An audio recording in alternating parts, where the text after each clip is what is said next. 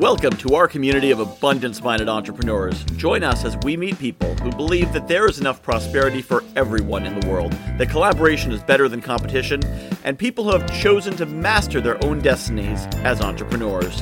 When I say community, I mean it. Our guests are here because they want to meet you, so be sure to take advantage of their invitation to connect at the end of the interview. Now, let's meet another abundance-minded entrepreneur. Welcome to the Guy Who Knows a Guy podcast. I am your host, the guy who knows a guy himself, Michael Whitehouse. And today our guest is Mark Mawhinney. He is the person who runs The Coaching Jungle and has a podcast, Natural Born Coaches. Now, The Coaching Jungle has a special place in my heart because it is where I met Dan Mangena, who was on my podcast some time ago. He then introduced me to other people, and through that, my whole networking concierge business came together. So inadvertently, Mark is crucial in the construction of my network and really why season 4 is about networking and joint ventures. He had probably no idea he was so crucial in the story, but he was, and here he is. Welcome, Mark. Hey, Michael, my consulting fee you can pay by PayPal. I'll give you the link. I'm just kidding. That's really cool to hear because, of course, I don't hear all the stories about all the connections going on. I know people are connecting in that group, but there's 22,000 plus people, so I have no idea what's going on. So it's good to hear stories like that. Warm my Canadian heart. Yes, fantastic. So tell us a bit about yourself and what makes you awesome. Oh, boys. In a nutshell, I'm all about helping coaches get more clients without paid ads. So I've been doing this since 2014. I can't believe it. It's now around 8 years, which time has flown by. What makes me awesome is not to blow my own horn, but coaching, like any business, not easy to get up and get running. So I'm very grateful that I've had 8 good years with it and things are going really well with it. My background's in real estate, so I did that for about 10 years, and that helped me with coaching. You wouldn't think that there'd be a lot of similarities, but when it comes to discipline, consistency, all that real estate background definitely helped with it. What makes me awesome? I like to think of myself like you. I'm a connector, and I think that that's a great way to be rather than being on your own island. You're connecting everyone, and that's what I love doing is making connections, hearing about connections like you and Dan and so on. So that'd be an awesome thing that ties into the whole theme of your show. That is pretty good. That's definitely some good stuff. Now, I know you've talked a bit about in your group how your form of joint venturing is a bit different from others. I'd love to learn a little bit about that.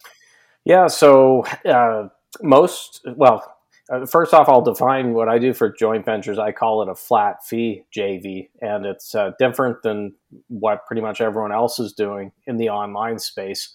So anyone who doesn't know much about joint ventures, basically the way that it usually works is if I have XYZ offer program that I want to get out to new people, I reach out to you, Michael, and the usual way to do it is say, hey, look, I've got this coming up. It's selling for $2,000. I'll pay you 50% of every sale if you promote it to your audience. That's a very generalized description. And there's nothing wrong with that. Although I think there's some limitations with that model. And I made a change back in 2018.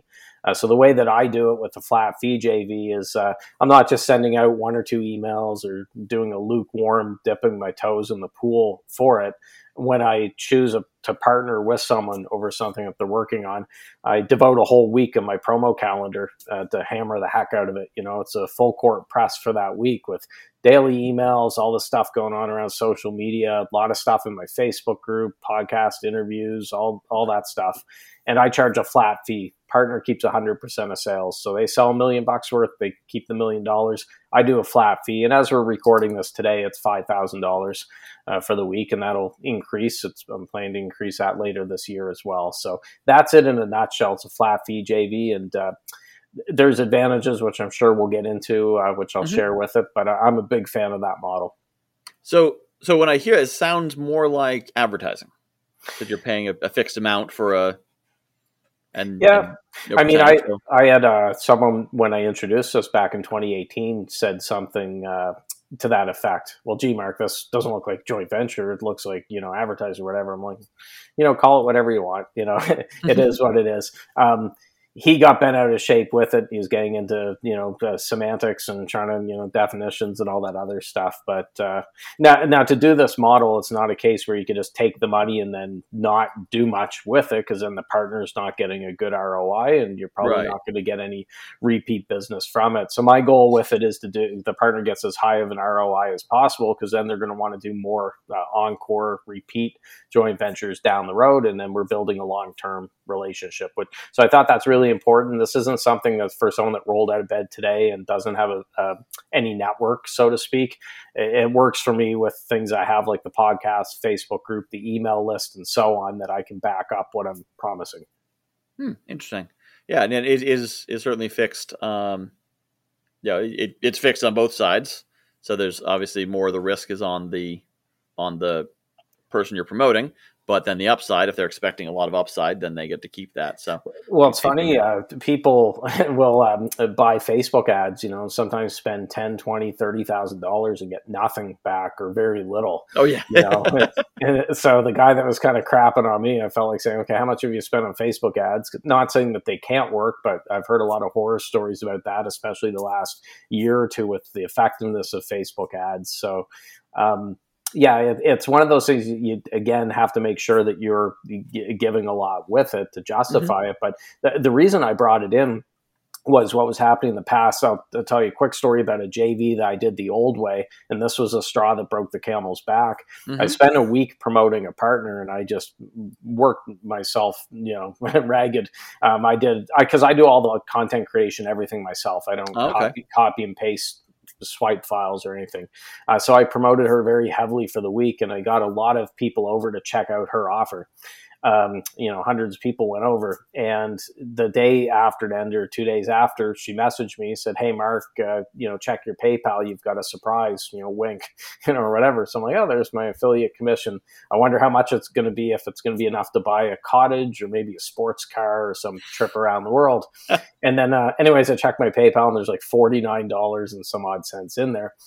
So I messaged her and I said, "Can you confirm that total? I think there might be an error there." She said, no, I double checked them all. Like, if that's what it is or whatever. So not to crap on her, but obviously there was something wrong if she got that many targeted leads right in her world. I don't know if her conversion, the whole process was messed up or whatever, but I worked my butt off for a week and made $50 when, really that shouldn't have happened. After that happened, I said, "Look, I'm putting a lot into this. I'm getting a lot of exposure, a lot of leads over. I'm going to make sure I get paid for it." And that's where the flat fee model came from. Interesting. Okay. Yeah. And again, it is a little more in the advertising model, which is important for you, because you want to make sure you're putting all that effort in. A lot of JV partners, they just take the swipe copies, copy, paste, send. They're not investing their time and their energy, and so it makes sense for the risk to be on them. But you're really doing the work, like a marketer would. Yeah, and I should mention, I didn't start at $5,000 US for a week. When I started, it was $2,000. Okay. Then it went up to $3,000. Then it went, $4,000 and $5,000. Then it'll go higher. I have a 3-day package as well, which is currently half of the investment of the week long, so it's $2,500 with it. And then I have a year-long package, a super JV, I call it. It's $50,000. It's got a whole bunch of other stuff in it. So it's something that, some people prefer the other method. Some people like the list swap method, or whereas, "Okay, Michael, you promote my thing to your audience for a couple of days, then I'll promote something of yours to my audience for a few days, and it'll be even Steven." And, it's your business, your rules, whatever you want to do, it's your choice. Yeah, well, I can see it being a mix as well. If depending on what's in someone's network, that they might have a number of the commission-based promoters who they don't know what they're going to do, and they need a lot of hand-holding. I can see some of the benefit too is they basically write you a check and say, "Here's what we're doing," and you're like, "I got it, I'm off." Yeah, and again, I'm not trying to blow my own horn and trying to say I'm Scrooge McDuck here, swimming in a vault of gold coins.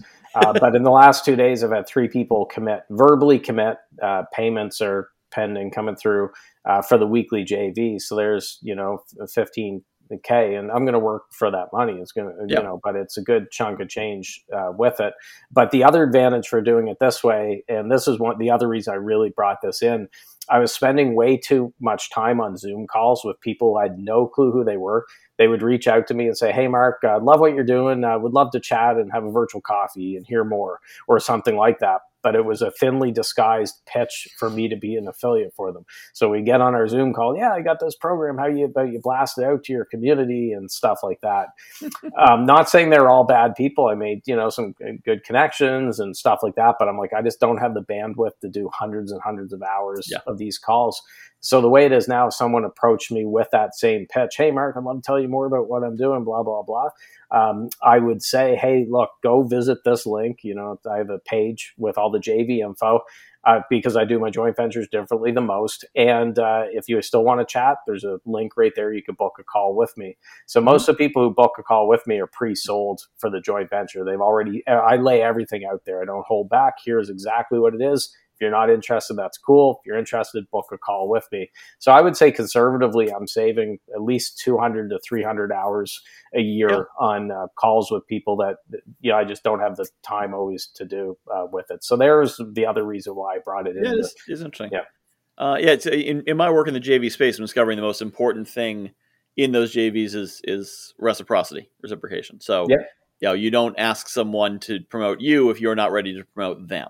And of course, you can only promote a finite number of partners, which means that you need to be ready to bring something to the table one way or another, whether it's an upfront payment or something like that. So I can certainly see the power there. But I do think that the new, I promote my stuff as the new spam.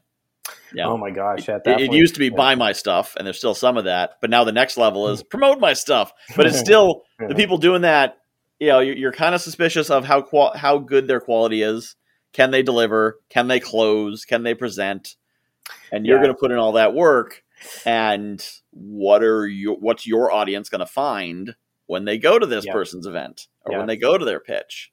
I have three main criteria for who I work with. The first one is they have to have something offered to coaches, because those are my people, coaches. Mm-hmm. So if someone has something completely different, it's not going to be the right fit. So it has to be for coaches. It has to be something good, because as you already mentioned, my name's tied to it. So I don't want my name to be sullied and hurt by having someone with the inferior product or program. And then the third one is it has to be something not too similar to a recent joint venture. So if I just did a joint venture, I did one with Alaric Heck, for example, previously YouTube ads expert. He's great at what he does. If someone approached me the next month and said, "Hey, I do YouTube ads and you promoted to your audience," that'd be too soon, where I just had done Alaric's as well with it. So it's important to have criteria in there. The other advantage for this, and this is really important for people who have Facebook groups, with the Coaching Jungle group, we're really strict on what we allow on the wall.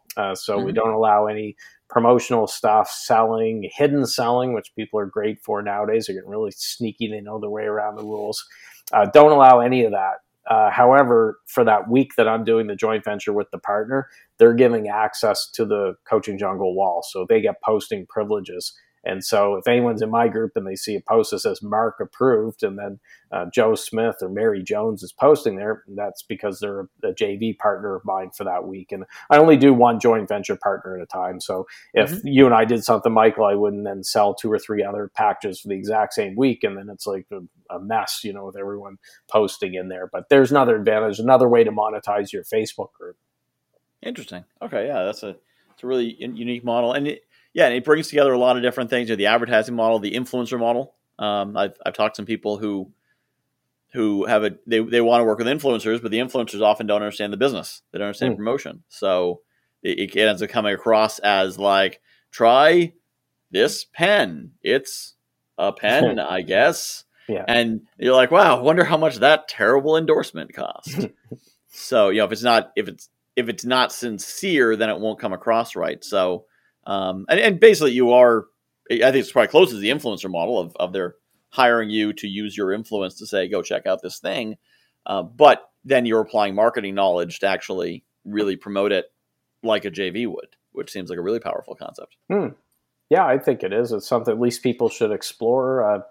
it's your quicker path to revenue than throwing the dice or rolling the dice. I guess throwing darts in the dark and hoping to hit on the other way. Because I think what happens with the traditional JV with the affiliate commissions, percentages, and so on, even if people don't realize it, I think subconsciously they're holding back a little because like, I don't know if I'm going to be paid what I should be getting paid for putting a lot of effort into it. So I'm just going to phone it in and send out a couple copied and pasted emails, or I might put the odd post up, but they're holding back with it. Me, I can go all out because I'm being paid a good amount and I feel good about it. So that's the other reason why I like it. Love that. Yeah, it's a really interesting, really unique concept. So what is the rest of your business beyond? So presumably it's not just this. So how else do you help clients get, coaches get more clients without paid advertising? Yeah, I mean, it starts at the base or the lower rung of the ladder, so to speak. I have a print newsletter for coaches called Secret Coach Club. Been doing that now for about 5 years. And that's at $97 a month, $9.97 a year. One of my favorite things I do for my business, I get to let loose. It's a print newsletter, not digital. So I always joke I have a team of carrier pigeons flying it around the world, or dinosaurs hauling stone tablets in there, because people say, oh my God, print, like ink and paper newsletter. But yeah, I have a print newsletter for coaches. I've got a group coaching program. I do some one-on-ones, but those are limited. I don't take on too many one-on-ones. So I try to keep my model as simple as possible. I don't want to have 188 different offers out there. Online digital programs, so I'll usually release one a year or so, maybe one every 2 years around that as well.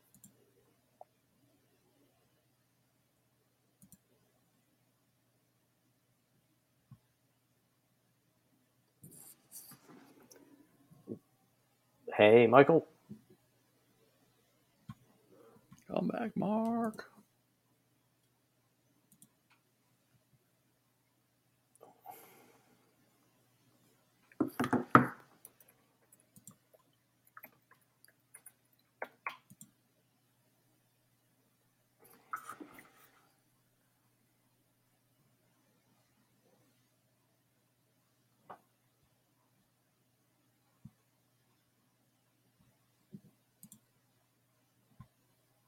Mark.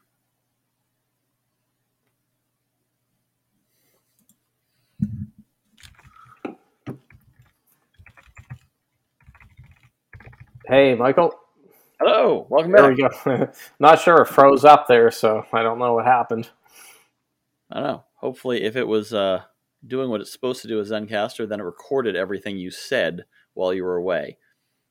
Oh, good. Yeah, I stopped for a minute or two, sent a quick message in the chat box, and I was about to click out and come back in to see if that helped. So, yeah. So sorry about that. Do you want to pick up where we left off? Yes. So you were telling me about what what you do with your coaching beyond the joint ventures. Oh, boys. So if I repeat myself, yeah, my apologies. Basically, I have everything from starting in the lower rung of the ladder, a print newsletter for coaches called Secret Coach Club. I've got digital programs that I usually release one a year, maybe one every 2 years. I've got group coaching, also do some one-on-one coaching, although I keep that limited. I don't work with too many one-on-one with it, but I like to keep my offers simple. My rule of thumb is I always want my offers to be able to fit on a little yellow sticky note. So if they can't fit on there, I know that I probably have too many. I don't want to have 188 different offers I'm trying to keep track of. Yep. That makes a lot of sense. You keep it simple. So you mentioned a hard copy newsletter. Yes. We don't hear about those often. Tell me a little bit about that and why and how that works. Yeah, so I've got a bunch of stone tablets out in the backyard. I just carve into them, and then I got my team of dinosaurs lug them around the world now. It's carrier pigeons. They take the paper. It's a lot of people look at me like I have two heads because, of course, everything's digital nowadays, and they think, oh, ink and paper. It's very 1970s or 1980s with it. I do it for a couple of reasons. First off, I've subscribed to and still subscribe to several print newsletters, and I tend to treat them differently than something get digital. You get stuff that you download on the laptop that goes on your desktop and then it gets lost or collects virtual dust and you never look at it again. People won't be able to see this because, of course, we're recording this video. We're just releasing audio, but this is a print newsletter I subscribe to. Ben Settle's Email Players, so I'm going to plug in for Ben because it's a great newsletter. It stays by my desk. I pick it up. I read it a few times through the month before the new issue comes out. I've got the highlighter out. I'm scratching notes with the pen and so on. That's a few reasons I do it. People like to get something in the mail that's not a bill or a flyer, right? Junk. But they also have told me that they get a lot more from it because it's not just a PDF that's going to go missing on their laptop or whatever. And it's something different. You know, a lot of people do the same things in the online coaching space. So whenever I could do something different and zig when they zag or zag when they zig, that's what I want to do. I definitely completely agree with you. When someone's like, oh, let me send you my ebook for free. I'm like, cool. Can I buy it on Amazon? You don't have to give me free, but I'm not going to read the ebook. So you can send it to me. And people say, can I send you my ebook? I'm like, you can send it. I'll look at it. Will you read it? No. Yeah. I want to read it. I just won't. I know that. That's why on my website I now have an audio book of my book because I don't read ebooks and I don't think anyone else does either. So that hard copy thing, what you're saying is dead on. If I get an email newsletter, I glance at it, but I won't read more than 3 or 4 sentences and I'm on to the next thing. Yeah, it's a great way to filter out people who, I don't want to sound snobby here. I always joke around to say the coaching space has a lot of freeple and cheaple. They want everything free or stuff that's cheap. I don't want to play in the $7 ebook or whatever world. That's just not my thing. So where I'm charging $97 a month or $9.97 a year, it's 16 to 20 pages each month. Sometimes there's a bonus report in there, but it's not hundreds of pages. The type of person I'm trying to chase away is someone that looks and says, oh my God, $97 for 16 pages. And they get their calculator out and work out how much it is a page. I could buy 3 books, normal, big size books for that or whatever. I'm trying to chase away those people because they're probably not going to put what they learn into action. What I put inside that newsletter, it's not just copied over, recycled Facebook posts or emails or blog posts or anything like that. It's exclusive to that newsletter. So I write it in mind that the subscribers are my clients, and it's all exclusive content that's there. It's not being released elsewhere. So I think there is value there, but it's designed, no fluff, no filler, action-oriented stuff.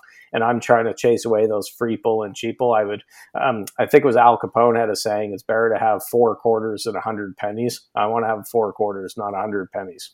Yeah, I love that concept, and you're totally right that the $97 it's not for 16 pieces of paper or sides of paper. It's for having one actionable tip.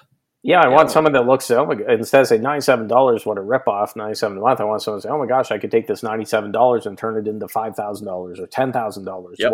What a steal, right? Yeah, because you buy 3 books, but then you have to read them. Yeah. I have one book right now. I'm not going to say who it is. He's a pretty well-known author, and I was looking forward to reading the book. Did not like it. I finished, I don't know, maybe 40, 50 pages.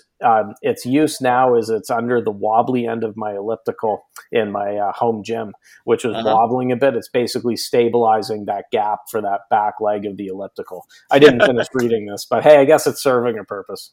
Yeah. And to the cheap guy's credit, it would take a lot of months for the newsletter to be able to stabilize that elliptical. It would, yeah. They would, I don't know, get a second job or something. I don't know. Yeah, No, I want serious people. I want people like myself, with Ben's newsletter, other stuff I'm doing, I take it serious. And I want people who take that approach. I actually just finished the March issue, and that's got off to the printer. And I told a story in there. Elvis Presley, I'm a big Elvis fan, and he had an acronym that was on jewelry. It was on his plane. Even named his band TCB. Do you know what TCB stands for? I do not. It's not like a pesticide or anything like that. TCB means taking care of business. That was saying for Elvis and the Memphis Mafia had it. And what they had with their rings, their necklaces, everything else had a lightning bolt going through it. So it was actually taking care of business, TCB, and then the lightning bolt was in a flash. And those are the type of people I'm trying to attract, people who are wanting to take care of business. And they're not just playing entrepreneur, they're not being entrepreneurs, they're actually serious and taking action. Yeah, I've definitely found as I've gotten more deeper into the business community and deeper into the joint venture space, the difference between the people who are aspiring. Well, at the bottom, there's the people who basically hold a job and are like, I'm an entrepreneur because I got a side business that makes $7 a month. And then you have people who are getting into it, but they're kind of struggling. And then above that is kind of a mindset shift that takes you into the serious ones. For me, it was the epiphany that $10,000 isn't that much money. When I realized, like, oh, we could buy this piece of equipment. I could just go to the bank and just borrow money, and then we can buy the thing and then do the thing. And it's not, before I was like, oh, $10,000. Oh, man. Oh, wow. How am I going to do that now? And someone comes to me and I just, I became an early ambassador in Be Connected, which is a $600 investment. And I was like, yeah, that seems like it's a good company to get in early with. And $600 isn't that much for that opportunity. Whereas 2 years ago, I'd be like, $600. Holy moly. Look at all that money. I don't know about that kind of risk. So it's that mindset shift of what is a lot of money. Yeah. Well, the inflation's helping with that because 600 now doesn't seem like it did at one time. That's a couple tanks of gas or a night at the movies or a few groceries. I don't know. Yeah, I mean, I used to say that the Pareto's principle held true in the online space. That 20% of people were serious entrepreneurs and going to, quote, make it. 80% were just playing at it. And I actually think it might be closer to 10% and 90%. But one thing I will say in defense of, you mentioned the person making $7 a month, not saying this is across the board, but I say good on them if they're actually making money, because that's the toughest thing. Like, people I've talked to have said the first $7, $20 they made online, they were ecstatic. They were like, jumping, up and down and ecstatic over it because it showed that it could be done, right? And then once you can make $7, you can turn that into 700, 7,000, so on with it. So I'm not trying to knock people. Like, I don't, again, sound snobby with it. But I'm just trying to say, like, be serious. If you're jumping into the online space, it's tough to treat it like a real business because you're working maybe from your dining room table. You got your slippers on, your pajama pants, your bowl of cereal next to you. You're not going into your office on Main Street and everything else. So it doesn't always feel real. Now, things have changed a bit with COVID the last few years. Everybody's working from the dining room table or has been with it. But it's one of the things that I like about entrepreneurship in 2022 is you could buy a domain at GoDaddy for $10 and it's democratized entrepreneurship. In the old days, I know this from my real estate business, you'd have to spend $100,000 between office space, furniture, all this other stuff, advertising, signage, blah, blah, blah. The bad thing with that, or disadvantage, is it means a lot of people get into it who probably shouldn't be in it because it's $10 to start a website. Now I'm the CEO of whatever with it. So that's my point. Take it serious. Put the same amount of effort in as if you're actually going into a physical bricks and mortar place. Well, and I think, like what you're saying about working at the dining room table in your pajamas, that if you're going to be starting a business and you're serious about it, like, get a desk. Even if you're in an apartment, have a corner of the living room that's your office. It could be 12 square feet, but have a space like, this is the office, this is where I work. Yeah. Separate from where I eat my cereal, separate from where I watch TV. This is my workspace. Because it puts you in the work mindset. Yeah, well, actually, that reminds me, I used to have a bad habit here at the house where I was basically working even when I wasn't supposed to be working. So I was lugging my laptop around, was hanging out with my fiance, my kids, my son, my stepdaughter in the living room. I bring my laptop and peck away and multitask, right? And that's not a great way to do it. So I said, no, I'm only going to work when I'm in the office, in the basement. And then when I'm other place in the house, so when I'm working, when I'm playing, I'm not going to mix the two of them. And it's really easy for those lines to bleed over when you're working from home, that you're working from like the toilet. You got your phone, you're typing out emails and posts and everything else with it. So there's a point, if you are working from home as a coach or whatever, online entrepreneur, make sure that you have some sort of barriers or boundaries for where you're working and where you're playing. It's fine. I think my morning motivation today or tomorrow is on that exact topic. Is do what you're doing. Yeah, if you're working, work. If you're playing, play. If you're resting, rest. But do what you're doing. Don't be like, oh yeah, I'm hanging out with the family, but I'm also now. I think there are some, there's some things I do that's just like what I call TV work. It's copying copying emails into my CRM Yeah, system, doesn't take brain power. or making simple introductions that have the form of Mark meet John meet Mark. You both take care of coaches, and I think you got some synergy. You should talk. Like, I don't need my full attention there, so Yep. I could be doing that on a laptop where my family is, but it's work time in their presence. But I would not call that family time. Yeah. I would also not call it serious work time. It's that half work that needs to get done but doesn't need your full attention. Yeah. But you have to separate that from your real work and your real family time, which you need to make sure you designate time for both of those. Yeah, there's times where if I've been at my desk, like today, I have 5 calls. I was telling you, my last one's at 10 p.m. Eastern time tonight. I'm going on a show. So I'll have a few hour break this evening for it. And if I am doing any work, I don't have a problem turning something on Netflix if it doesn't require brain power. Yeah. And it makes it a little less mind numbing if it's something that's, like that. Now, I'm the type, I can't write emails to my list. If I'm creating the email marketing, I can't do emails like that and be watching something. Yeah. No. But if I'm doing something that I could do and multitask like that, I just finished watching the reboot of the Twilight Zone. I'm like, hey, it makes it a little bit less painful to do this spreadsheet stuff or whatever with it while I'm working on it. So yeah, there's certain shows that I only watch, like Stargate SG-1, which I've already seen, but really enjoy it. So I can put that on the background while I'm uploading podcast episodes. So that kind of work. And so I'm like, ooh, uploading podcast episodes. Neat. I get to watch another Stargate episode. Yeah, it makes it a little bit better. So don't beat yourself up and think you have to be sitting in front of the laptop in complete silence like a monk. Now, the only type of show I can't do it with, which I tried this a few years ago, I said, I'm going to give Narcos a try. Everyone's talking about Narcos. So of every friggin' all subtitles. It's all subtitles. So I kept having to look up and try to read the subtitles. Felt like I was reading a book instead of watching something. I hate subtitles. I don't want to have to worry about reading. I read enough between books and my other work or whatever. So it doesn't work with Narcos, but it can work with others.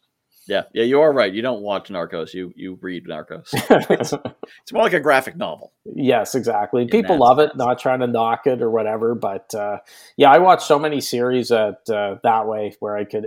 It was guilt free because if I'm just, and now the flip side, I find it very difficult to actually watch something without doing something else. Like for me to sit down, unless it's a movie I really want to see. So sometimes I got the tablet out. I'm reading articles while I'm watching something or whatever. But I watched. God, how many series did I go between Breaking Bad a few times, and, even older shows like Nip Tuck, How I Met Your Mother. I don't know. I've gone through some. Yep. So in addition to the ways to split attention, what are some of the key things that you find that coaches go wrong with, and ways that you get them on the straight and narrow path? Well, I think the coaches don't always have a lot of staying power with what they're doing. They don't give a long enough runway. So they have so many choices of things to do. They've got people telling them, you have to do this. You have to be on this platform. You have to do that. They'll jump on and they'll try it for a week, maybe a couple weeks, maybe a month. They don't make $1 million, get a whole bunch of clients say, well, this is stupid. It's not working. I'm going to go do something else. And I'm sure you've seen this, Michael, with people podcasting. People think it's a get rich quick money tree in their backyard. They realize that it's not, it's going to take time to go in there. So what I recommend to my clients, the same thing that I do every time I start something new, is I decide on the length of the runway that I want to give myself. So for example, I started doing daily emails to my list back in April of 2016. I was ready to quit email marketing up to that point because I did it for about 2 years, didn't get anything from it or not much at all. Said, this is stupid. It's not working. I'm going to quit and focus on what is working.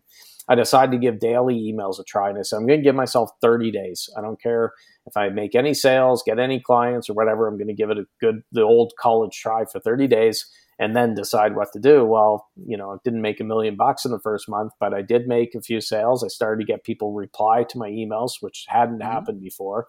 And, now we're over 2,000 days later. I haven't missed a day since then. I've still done daily. The podcast, I said, I'm going to give myself a year. I'm not going to be one of those shows that, goes MIA into podgatory. It goes missing. You don't know if it's dead or alive. No podgatory or pod fading for me. I gave it a year. It's now been 7.5 years, Mm-hmm. 750 some episodes later, So now on the flip side of it, there's some things I gave myself a runway that after I completed the runway, either it wasn't giving the results I wanted or I wasn't enjoying it. And I said, I'm just going to kill this off. I'm not liking it.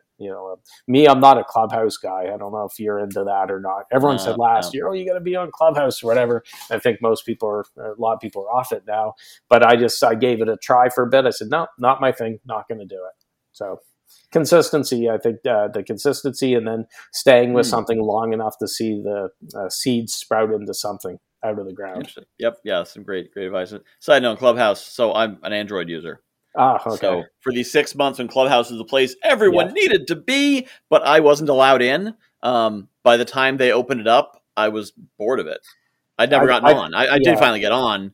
I spent an hour there, and I'm like, I don't get it. I'm out. I'm not a tech guru, but I thought that was a bad strategy. I know they're trying to make it exclusive, I guess, or whatever. I have friends who have Androids. I'm an Apple guy, but friends who have Androids that really got bent out of shape by that. Well, who are they to, block access into this hot new club just because we have an Android? I thought it was stupid. They're losing a big piece of their market. Yep. And what you'd said too, when I went on there, and this isn't everyone, there's some good people on there, but I thought it was populated by douchepreneurs. It was just people, I don't know if this is edited or not, but basically, pissing contests and swinging their dicks around, how much money they make and stuff like that. So I was out for a drive with my fiance telling her about Clubhouse last year. And I said, I can't stand it. I said, here, I'm going to open up the app. I said, I guarantee you it's going to be some douche talking about how much money he makes. And so I open up the app, no word of a lie. That's the first thing that we hear is some guy. And that's how I went from making $14,000 a year to $1.8 million, whatever. I said, yep, there you go. There's Clubhouse in a nutshell. I also didn't like sitting around waiting for a golden nugget. If you had to wait an hour to hear something you could take out of it, I think it can be recorded now. They are, if I'm not mistaken. But back then you had to be there live. I'd listen to my podcast, my audiobooks, everything at 2x speed. So I'm like, I can't sit here. It just wasn't my thing. If people like it, they can make money from it. Great. It's not my jam. Yeah. And it's just it's not effectively interactive. Like Zoom calls are great because like I was at an event this weekend. There's 200 people in the room and there's a chat. Yep. So you see someone on there like, oh, I recognize that name. You can private chat them. You can look them up on LinkedIn. You can engage in different ways. With that, it's just audio. And like, it's kind of hard to follow up and connect. And it was a big gimmicky thing. I feel like it was backed by a lot of money, which is why it splashed so big. Yeah, we're all messed up from the pandemic. No one's thinking straight. But then you also have people like sitting around like, oh my God, Elon Musk might pop into the room or Damon John or whatever. I'm like, I can see any number of interviews of Elon Musk's on YouTube, on different podcasts, his Joe Rogan show or whatever. I saw a lot of people that are being fangirls, fanboys for these celebrity entrepreneurs, hoping they pop in. And I thought, man, if you spent as much time on your business as you do hanging around in Clubhouse, you'd be in good shape. So the person that invited me, great guy, but I asked him, how many hours are you spending on there? Because he said, oh, we're getting clients from there. He's like, well, about 8 hours a day or whatever. I'm like, 8 hours a day? Holy geez. Now, a follow-up, I asked him a while ago if he's still on there. He goes, no, I don't really go on there too much anymore or whatever. Well, that's a lot of time to be spending on an app. But, not in Facebook, LinkedIn, Twitter, they're all the same. You can very easily eat up a lot of time on there too. Clubhouse, I just didn't gel with it. Yeah, well, in Facebook, when I first started coaching, I was effectively using it for lead generation, and making connections on there. But that was an active. Well, I wasn't just scrolling through. I was engaging conversations, and I was talking to people and helping them with their problems and answering questions. Doing useful things, not just sitting there in a room listening and you eventually realize like, wait, I'm not actually in this room. I'm just listening to it. Like this is like this might as well be a podcast. I can't engage with these people. I'm not here. Yeah, so, use the platform. Don't let it use you. So I'm very targeted with what I do because I was spending too much time on Facebook back in the day. And I have it now where I just go on certain times of the day, and then I get in and I get the heck out. So even my posting, I call it drive-by posting, just like a drive-by shooting. I get in, I get the post in there, and then get the heck out before I could get sucked into something, especially nowadays with politics and everything else. There's always drama going on with it. So I am still in there. People looking like, oh, geez, Mark's in there a lot. Well, no, I'm just very targeted, selective of what I do. I get in, do what I have to do, then I get out. Is politics a big thing on Facebook? I hadn't noticed. I think so. I heard a few things. I saw a couple posts about Donald Trump the last few years, and a few about COVID, but maybe one or two about Ukraine right now. I don't know. Oh yeah, there might be a few things about that.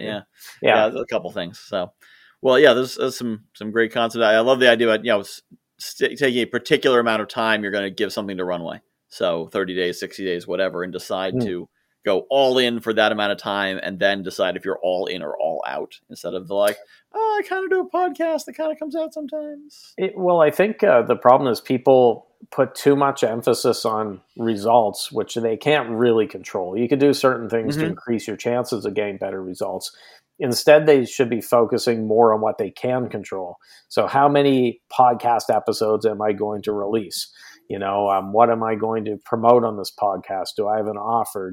Do certain things like that. You can control those things instead of saying, I'm going to make $1 million this year, but not sure how you're going to make $1 million. Same way as me, I'm going to hit the elliptical when we're done this interview. If I say I'm going to try to lose X number of pounds, maybe I will, maybe I won't. But if I say, okay, I'm going to do the elliptical 5 days a week or 6 days a week, and I go for a certain amount of time, I can control that pretty easy. And I'm going to probably lose those pounds just by doing that with it. Yep. So focus more on what you can control, then you'll probably get the results that you want from there. That is a great tip. Another great tip. So, Mark, if people want to get in touch with you, how can they do it? Well, the main website's naturalborncoaches.com, so you can get the podcast, emails, all that stuff there, naturalborncoaches.com. And then the Facebook group is The Coaching Jungle, so that's thecoachingjungle.com. All right, fantastic. Yeah, and of course, I definitely recommend that group because I've made some great connections in there. Because I made a post saying I'm looking for successful people who want to share their story on my podcast, and met Dan Mangena and Luca Senatore, and I think a third one as well. Small world. Yep. Yeah. Doug Vermeeren also came out of that group. So 3 of my early season 3 episodes all came from that group. And then, of course, one of my early season 4 episodes is the guy who runs the group. So we're building our way up in the world, all the way up to Mark Mawhinney. Well, Mark, thank you for being on the show. This has been great learning from you and having you on here. And it's been great talking to you. Yes. Thank you for having me on, Michael. This has been the Guy Who Knows a Guy podcast with your host, Michael Whitehouse. This great theme song is by Patrick Howard. If you found this valuable, please subscribe, leave a review, and share this podcast. Find the full archive of all episodes at guywhoknowsaguy.com/podcast. Check out my other podcast, Morning Motivation. It's a daily podcast of 2 to 5 minutes with a powerful hit of motivation and inspiration to get your day started.